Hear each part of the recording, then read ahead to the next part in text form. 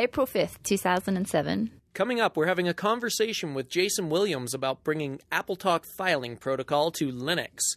And then it's news from support, right now on Novell Open Audio.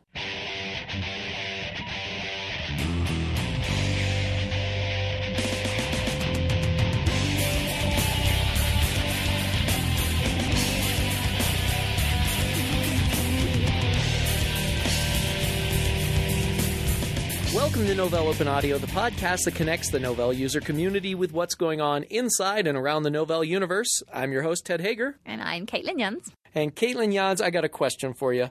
Uh-oh. Did you see videos at BrainShare? I did. They were super cool. Okay, so which one are you saying is cool? I like the Linux ones. You like the Linux ones. So the one that's based off the Get a Mac commercials that Apple did, but we put in there a woman for Linux. Yeah, good move. You like that? Yeah, I was happy with that. You were pleased with that. Okay, good. Good. Because, I've gotten all kinds of, I did a big blog post on it about how that happened and things. Most of it is a really good amount of spin that makes us sound really smart. But truth of the matter is it was kind of serendipity. She was actually originally an extra on the set, and it wasn't working with a guy. And we ended up swapping her out for the guy that was going to play Linux, and it just changed everything. It was so much smarter. So I think the dynamics of it worked really well. Yeah, so we had somebody actually write in. One, Carlos Lange, I'm not sure. He's apparently, did you know California actually has its own domain extension now? Oh, like a .com or whatever? Yeah, there's apparently a .ca. That's not Canada? Okay, you caught me. Okay, he's from Carlos is from University of Alberta, I think it is, which I think that's what his domain name is here. But anyway, he wrote into us to say it's nice to see the big red N promoting Linux. These videos are nice, and he gave a bunch of YouTube links to them. He said he found a whole bunch of other ones on YouTube. And he says, how come we haven't heard of these cool video ads before? So we're going to have to, I guess, link to all of those from this show here. Oh, that'd be good because they're really fun. Yeah. So anyway, a good mention from BrainShare. Your BrainShare was good? My BrainShare was great. Okay, then. What do we got today? We got a couple different things. We've got this AppleTalk Filing Protocol thing coming up as one of our interviews. Oh, really? Who are you interviewing for that? Actually, it's kind of weird. Jason Williams came up here. We had everybody cancel out of our meetings, including you, for the recordings. We were going to interview a couple different people, and now we're stuck with this one thing. But it was Jason Williams that came along and actually saved us because he actually had a big announcement about AppleTalk Filing Protocol on Linux and that he's gotten some funding to make this happen. Oh, wow. That's very cool. So, yeah, and apparently there's an open source project out there that's not quite sufficient to what a lot of people are needing. Anyway, we got that coming up, and we got news from support coming up, but I wanted to mention a couple events that are happening coming up. Mm-hmm. The first one is Linux Fest Northwest is going to be happening at the end of this month. Anybody in the Pacific Northwest area, I've already gotten a blog comment from somebody who's driving all the way from Montana to Bellingham, Washington. Wow. So yeah, there's this cool community event that happens up in the Northwest, and so I want to let people know if you're anywhere in the Pacific Northwest, even if your name's Brandon Fouts and you're one of our Puget Sound Novell Users Group members, we'll see you up there. I'll be actually presenting up there. And then there's another event coming up in Austin, Texas, which is the Real Basic Developers Conference called Real World. And that one is going to be going on as well. So I want to let people know about those two things. So what are you presenting when you're up there? I think I'm presenting on virtualization up there in Bellingham. And I was really trying to get Aaron hooked into this. Aaron knows all the virtualization stuff, and I usually lean on him like that, but now I've got to actually learn it all before I go up there and do my presentation. You'll be right. It should be a fun one. But down at Real World, I get to present on my favorite SUSE Linux Enterprise desktop. And Linux desktops in general and why people should develop to them. But anyway, that's what we've got coming up here. Now, Caitlin, you've had a conversation with somebody who you're trying to line up for an interview, I think, next Tuesday, correct? Oh, yeah, Mr. Greg K.H. Greg Crow-Hartman. What does Greg do? He is a Linux kernel driver programmer. Okay, so he does drivers mostly. He posted something on his blog recently about how the kernel team will actually develop drivers for hardware vendors who need Linux drivers for their hardware, right? That's correct, yeah. And you took a training class with him? Yeah, he was in Utah about 2 weeks ago now, and he gave us a training over in Support Land, and it was really good. What was it on? We had a 2-day training, and the first day he was going over how things work in the open source community, and if you want to develop device drivers, the hierarchy with how you actually get it published. And then the second day we were writing a device driver for a USB thermometer, which was really cool. You guys actually had to write a... Yeah, he gave us kind of the outline, and then we put all the stuff in. And so we had this Linux device driver for a USB thermometer, and it was very, very cool. Now at the kernel module level, because that's what you're doing writing this. You're writing a kernel module. You're writing straight C code in that case, right? No C++ or anything like that. It's just C, right? And you're able to do that kind of stuff? Oh, with a bit of help. But, if you start getting into it, you find that it's not really that difficult, and it's actually really fun. Cool. Well, that's good. So we're going to talk to him on Tuesday, and that will be on our upcoming interviews list as of the posting of this episode. So if you want to ask any questions of Greg KH, definitely post something on the website. Just find it in the upcoming interviews. And with that, should we get into finding out what Jason Williams has to say? I think that sounds like a great idea. All right, here comes AppleTalk Filing Protocol and his update from Jason Williams.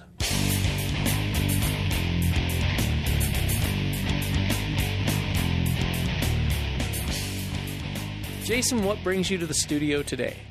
Oh, Ted, what brings me to the studio today? Something that will make glad the hearts of many people out there, and mainly the people that I and others bumped into at BrainShare this year. Yeah, you got clubbed by quite a few Apple users, correct? Well, there were two types of Apple user actually at the BrainShare this year. The first type of Apple user were sitting down using their MacBook Pros, iBooks, etc.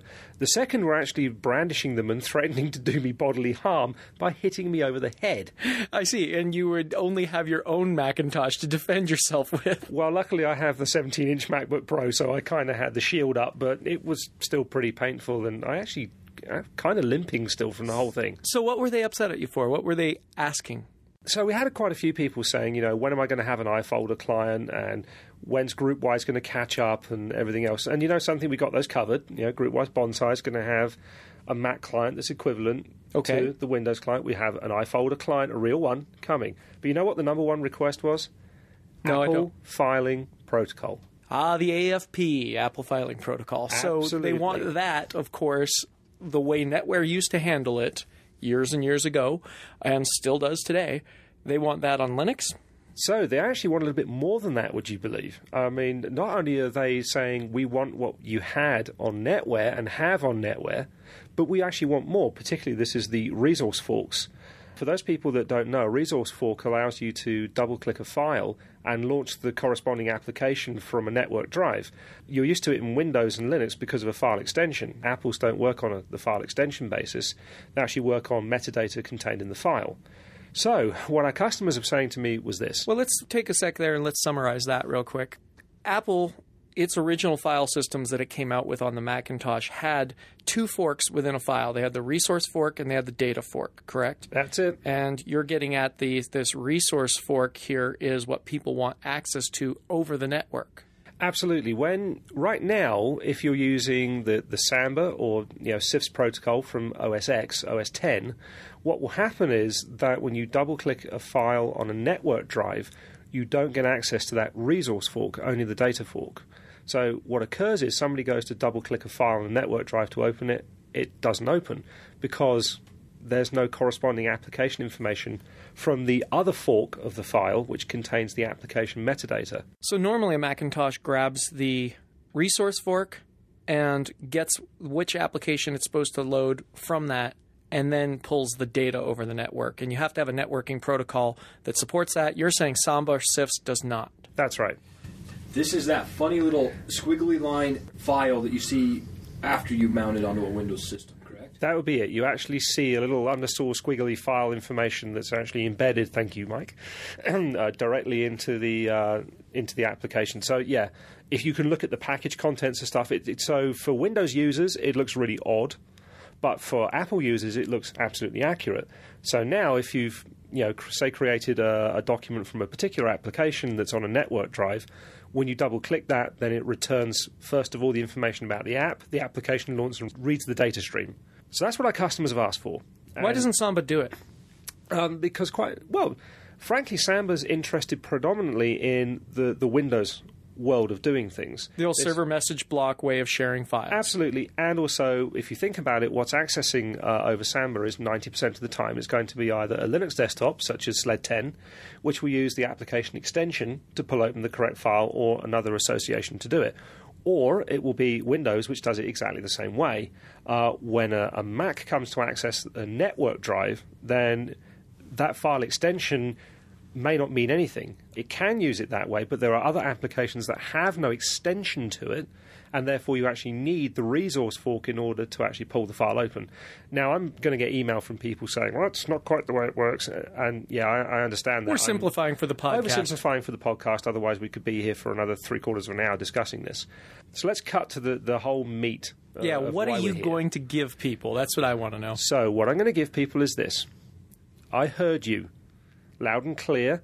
We have our OES2 beta or beta sites, said the same thing. So we have a committed project to produce a fully functioning, fully integrated AFP stack on Linux no sooner than OES2 SP1. I'm not giving a time frame right now because we're still working on it. So Service Pack 1 of OES2, and OES2 is only in beta right now, correct? That's right, yeah. So there is absolutely no chance we can get this for the initial ship of OES. It's just not going to happen. Also, because we're still working out all of the engineering details, quite frankly, I can't commit to a time frame. What I am saying is that I am confident we should be able to get it around the SP1 time frame, but I'm saying no earlier. So if it just so happens we need extra time on this, it could be a little bit after SP1. So you're saying, if I get this correct then, that the BrainShare attendees and the beta/beta customers have spoken and you actually listened? Yeah, funnily enough, I did. Get out of my studio. No, I can't do that. Well, I could. I'm just not going to. So I'm here now, and so are you. So that's just bad luck. Think about it. Last year, we went to BrainShare. I wasn't going to do a DNS or DHCP integrated server, integrated to eDirectory on Linux. Our customers spoke, and guess what? This year, we said, yes, we're doing a eDirectory integrated DNS and DHCP. We've had people coming up saying they needed AFP on Linux for the last couple of years, and frankly, we haven't had a huge number of requests. This year, enormous requests. So it's your next road to hoe here. It is. That's it. Okay, there's a question that applies, I think, in this space. I think there's a project called NetaTalk or something like that that is supposed to be providing the whole AFP on Linux side of things. Is that correct? Yeah, you're right. There is an open source project out there. In fact, is included in the SLES 10 and was included in the SLES 9 code base. So SUSE Linux Enterprise Server has it on there? Yes, it does indeed. We've looked into this, and it's actually shipped in the base, as I said. When we investigated this, though, what we realized is the fact that we already have a large proportion of the code that we need existing in NetWare. NetWare already has an AFP stack, and we already have the majority of that code. When we looked at the project, we realized that probably wasn't the road we wanted to go down, and it was better for Novell to, in fact, take the bulk of the code that we already have. There are a lot of reasons for doing that. When you say the code that we already have, you're not talking about the NetaTalk code. You're talking about classic NetWare and the AFP services that were available for NetWare. Absolutely. This is the NetWare AFP stack that was part of what was the multi-protocol file access pack and then was rolled up into NetWare 6.5. So the idea is to take the code that we'd written for NetWare and actually port that to Linux and then add in the things we need to make it successful. Okay, so then you won't be jumping on board a project that already exists out there. You see limitations, and we actually are ahead of that. That's why you want to go with the code that we have, correct? In fairness, the code that we already have is quite a way advanced from NetaTalk. Okay. Both in scalability and other terms. So then the next question, of course, logically comes out of that is, if this is going to go on Linux, do you have plans yet on whether you're going to put this in open source or not? You know, I think it's kind of too early to answer that question directly. We're still in the scoping phase. Obviously, when I come back to talk to you again, I hope to have those questions answered. I will say that I've not closed any door. So all the doors are open from the point of view of proprietary, open source, closed, GPL, whatever. But I can't commit to anything at the moment until we get those worked out. And there's always the issues like whether the code is able to be open sourced yet. You have to scrub through the code and things like that. If it's been proprietary for a long time, you have to know whether you've got your IP ducks in a row, I guess. We still have to do some due diligence on that one. Okay, so then I think that's pretty much the news that you wanted to give, though, is, hey, we're building something here. We're doing all this stuff right now. We're a long way from this getting ready for beta or anything, so we're not asking for beta customers yet. No. But I'm sure that there are listeners who are going to say, oh, but they got to remember to do this and they got to remember to do that. How do they get the information to you guys? So I've created a new email address. I've magicked it from any empty space. You called up IS&T. I did, and requested that our IS&T department create a new email address called afpfeedback@novell.com. I will be the one that's reading the mail there, so please be nice, gentle, kind, don't swear and say silly things. afpfeedback@novell.com. What I'd like to know is, what do you need from the functionality of this stack? What operating systems will you be using against it? Clearly, I'm going to test against OS 10, probably like 10.2, 10.3, 10.4, and ultimately 10.5, but are you still using OS 9? I'm actually hoping the answer is no. But I need to know how many people are going to be using OS 9. There will be some schools and things like that are going to tell you that, of course. In addition to resource forks, what else do we need to support? I cannot guarantee to do printing. I will likely rely upon the iPrint client for OS 10 to do that. Because AFP can provide some simple resource forks. I don't know about AppleTalk zones. All sorts of different things like this. So there's lots of information that I actually need to make sure this is successful. So this is a call-out, not only a piece of information, but a call-out to the listeners of Novell Open Audio that are interested in this to give me your feedback. Structured, clear, polite, nice, and non-abusive is what you're saying? Basically, yes. I know the listeners, I know they won't be, but it's always... I like the feedback. We need the feedback this time round. The engineering team is already working on it, so we just need that. afpfeedback@novell.com. Email Jason if you'd like to. You can also watch for Jason's blog, which we'll link to from this show, and he'll probably be talking a little bit about the project and how it's shaping up through his blog. And Jason, we invite you back at some point to give us an update on how the project's going. And I fully intend to do that. The very last thing I just want to say, whilst you have me in the studio again. I feel like I've already dismissed you. You have, but I'm not listening to you. So no change to the normal... All right, proceed. Thank you. Which is a huge thank you to everybody at BrainShare this year. Those of you that went in person, those that attended virtual BrainShare, those that were just there in person, that watched the keynotes across the streaming web, those that just basically were there one way or another. It was a terrific show from an OES and workgroup business unit point of view, as well as just Novell as a whole. But specifically, obviously, I'm thinking about my products. I'm selfish that way. And say that it was a terrific show. We had some great feedback, some great commentary, and it was possibly the best show for years that I've attended, from the point of view of just customers coming up, saying thank you and giving us the feedback. So I'm going to return that favour and say a huge thank you to everybody that attended BrainShare for whatever reason you attended. It was a great show, and we really do appreciate it. All right. Thank you very much, Jason.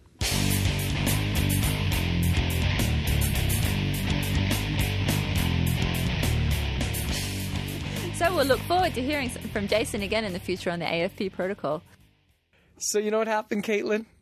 No, tell me, Ted. I got an eye exam done. I got my eyes checked out. You gone blind? I have a nevus in the back of my eyeball. What's a nevus? A mole. Really? Yeah, seriously. Is that like a larger expanse thing that's happening further back? They have to monitor that. Shut up. See, you made Mike the audio guy crack up even. No, I've got this thing on the back of my eyeball that they have to monitor for the rest of my life. But my vision is starting to go wonky. 37 years old, I guess that's when your vision starts to just go all weird on you. So I'm getting my first prescription eyeglasses now.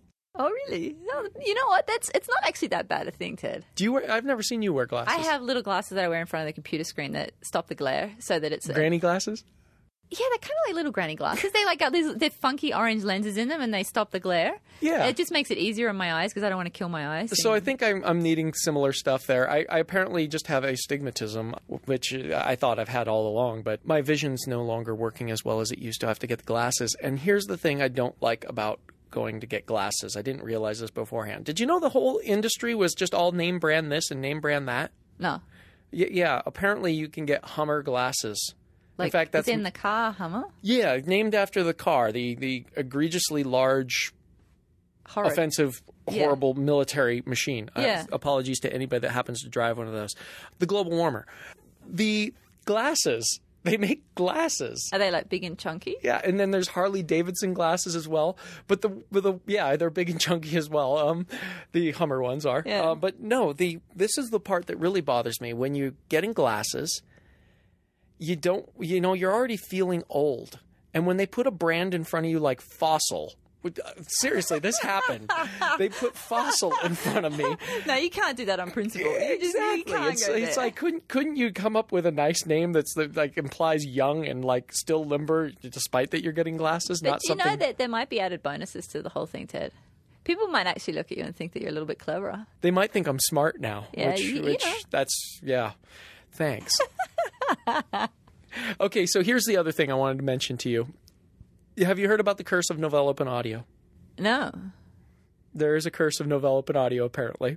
Really? Yeah, well, you've seen Aaron come in with various bodily parts and stuff. Yeah, I've been pretty good on that. I haven't done any damage to myself lately. Since your mountain biking accident long before you started on Novell Open Audio, right? Yeah, I was shoulder surgery, but that wasn't to blame for me. Right. Well, Aaron had the shoulder surgery, he had the thumb surgery, and people have heard it. They've heard our saga. They've even heard about my knee problems where I broke my MCL or tore it. That's the proper term.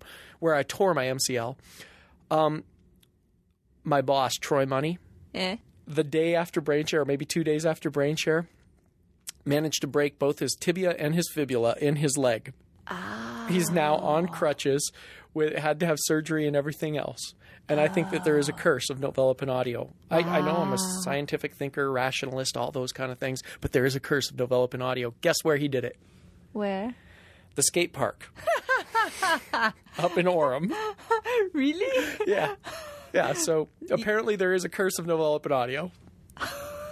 Oh, my goodness. Okay, now we can check out news from support. Let's do it.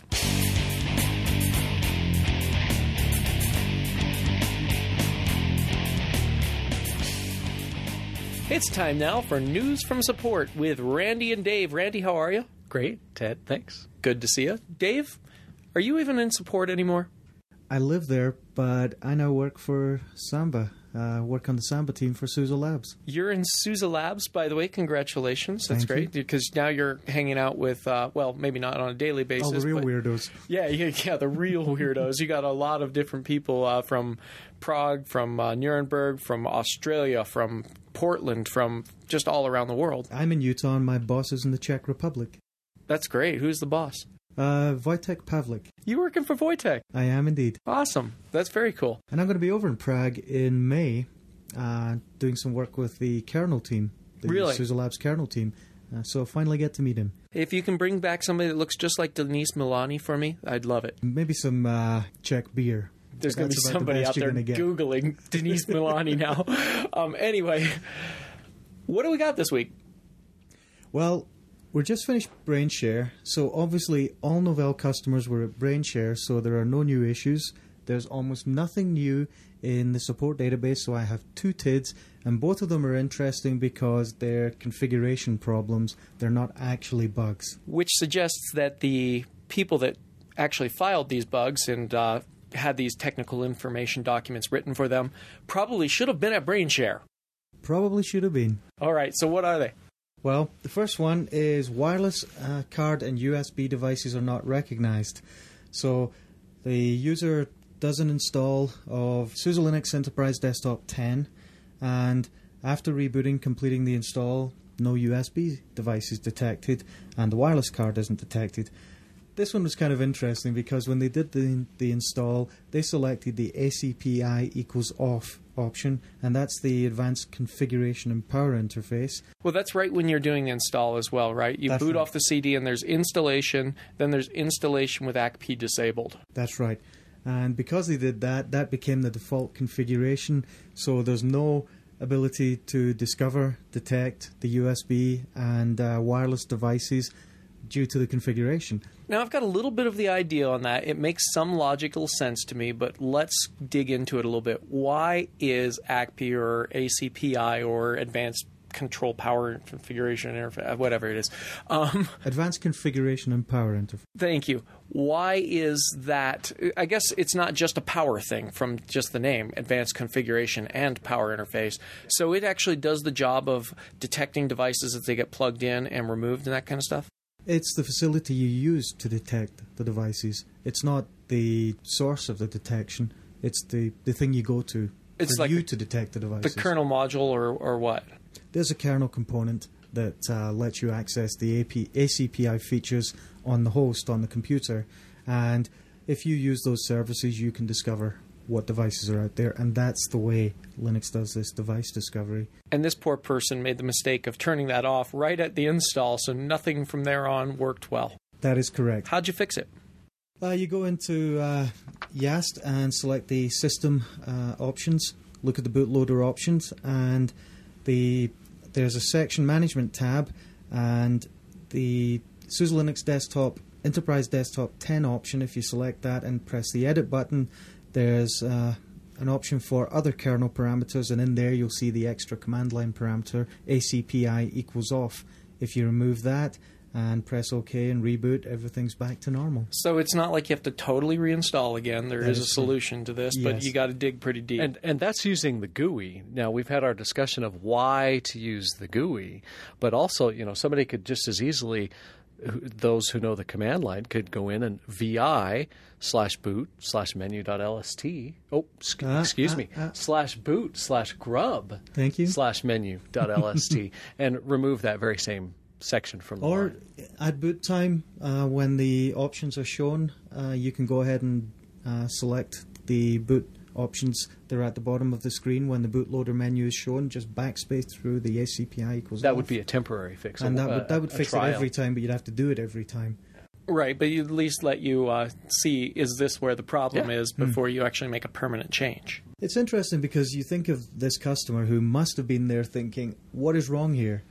And I'm sure it's one of those cases where you can't see the wood for the trees. But it's a little bit amusing to me to read that one because it's, in hindsight, it's really obvious. But it's so unlike you, Dave, to actually feel a little bit superior to somebody for their lack of technical knowledge. I'm not suggesting that the person who had that problem had a lack of technical knowledge, but I would like to say that I think qualifies as one of those cases where if this was your TID, let us know, newsfromsupport@novell.com, and we'll send you a T-shirt. Awesome. So what's your second one? This one's kind of similar. Unable to connect to a Cisco VPN using SLED 10.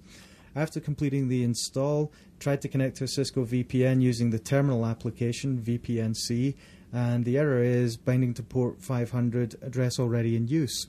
And what's going on there is that at install time, this customer had selected to install a package for connecting a different VPN. The package is called Turnpike, and it also creates a service listening on port 500 UDP. That's fairly common. That's in fairly common use by UDP clients. Turnpike is what? Is that like the border manager backend for like Novell VPNs, or?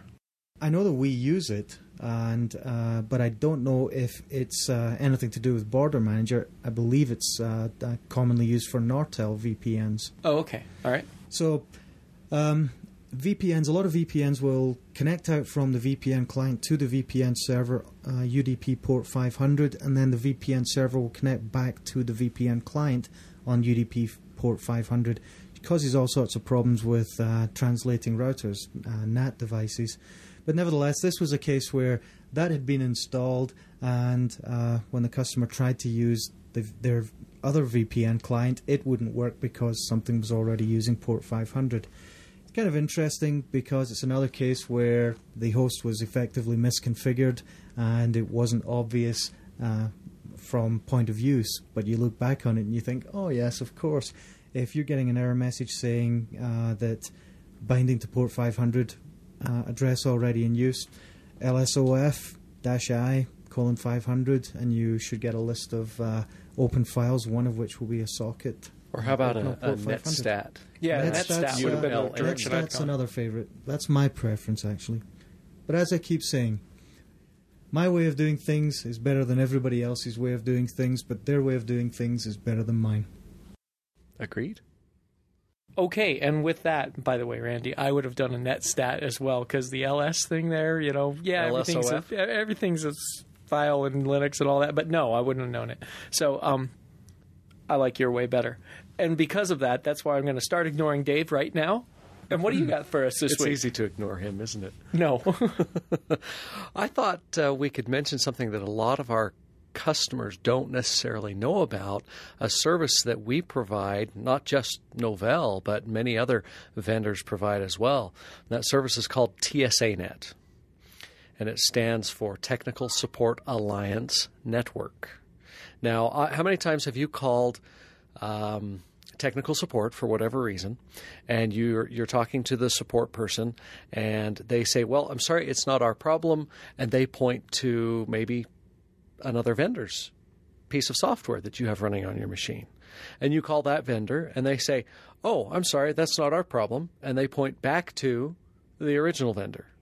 The old support round robin. Now, that's not to say that here at Novell that would ever happen, but we are members of this Technical Support Alliance network, along with some other major vendors that may be worth mentioning, if I can. Oh, why not? It doesn't look like I'm going to be able to stop you. Yeah, exactly. It's a nice list. I've just done some of the highlights here.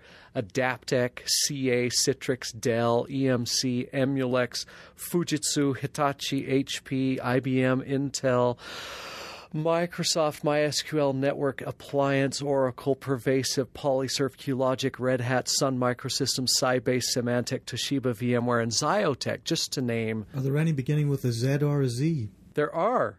How about a Zone Technologies, Inc., both the Americas A to and Z. Europe. Yeah. All right, so then if you've got this big list of vendors that are willing to work with each other, what's this mean for Randy in support when you get somebody running that Fujitsu machine and they're maybe having all kinds of problems with this Red Hat thing on top of it, trying to connect over to this Open Enterprise server or SUSE Linux server on the other side? That's an awesome question. What that means Really? to me... Yeah. I was shooting for just plausible. That was good. What that means to me is that rather than doing the shuffle and saying, well, I'm sorry, this looks like it's a problem on your SAN device, for example, which Fujitsu makes SAN devices. I could say, well, customer, it does look like it's a problem on the SAN, whether it's configuration or whether it's an interoperability issue. I don't know, but I can open a TSANet call with that vendor, and we can work out the problem together.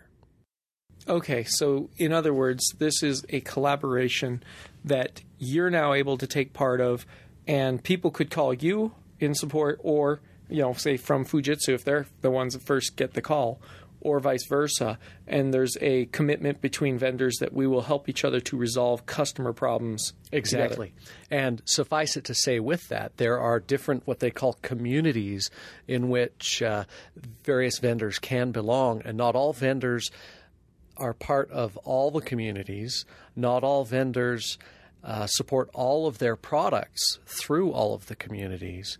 And some vendors, in fact, a lot, will require you to have a support contract with them in order to have this cooperative effort going on. So, for example, if one of our customers called in and they have a support contract with us, yet they don't have a support contract with, in this case, Fujitsu, then Fujitsu may expect them to have one with them in order for them to continue working on that particular issue or that particular product. That makes it sound like it might be a little bit difficult for a customer. How does a customer manage to get all their ducks lined up on this one?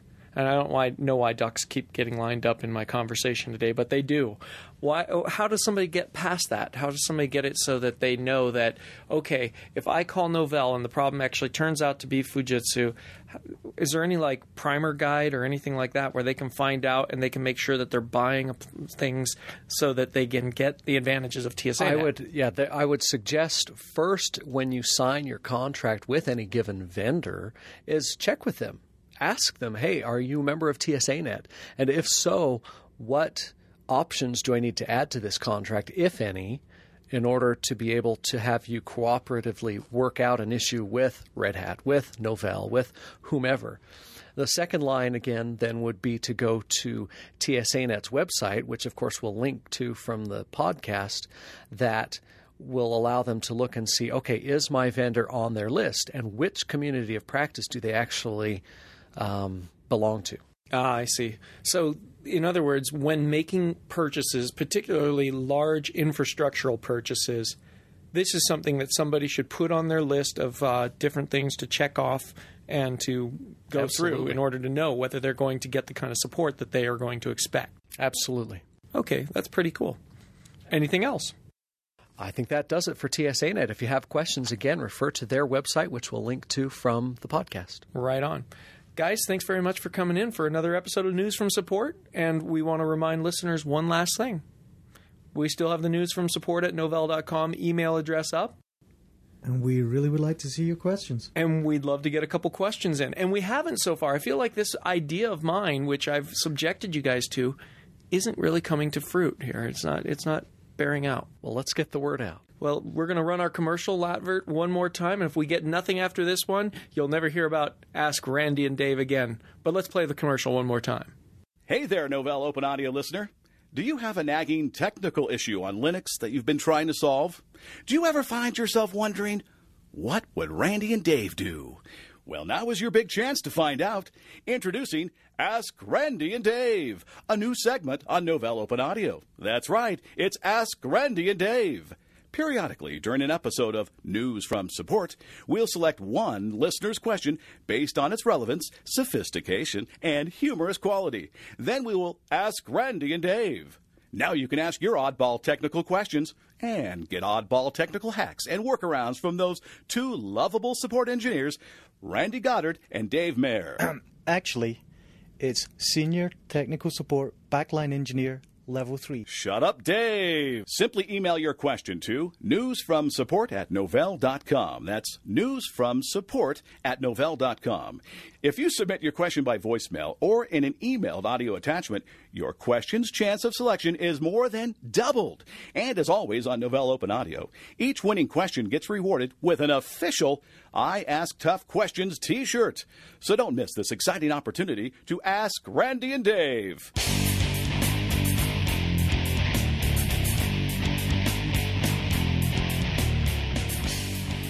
And that's pretty much it for this episode. Remember, you can go to our website, novell.com/open audio, and you'll find the upcoming episode for Greg Croa-Hartman's interview. He's kernel hacker extraordinaire, does the device drivers, as Caitlin mentioned a little while ago.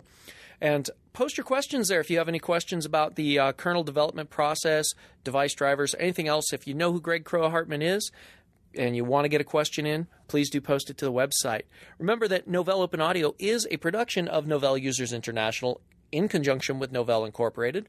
All of our programs are guided by our listening audience and their requests, as well as their questions. You can rate any show by going to our website and clicking on that particular episode and letting us know what you thought about it by putting in comments or just clicking the rating buttons on it. That's pretty much it for this time. We'll see you next time.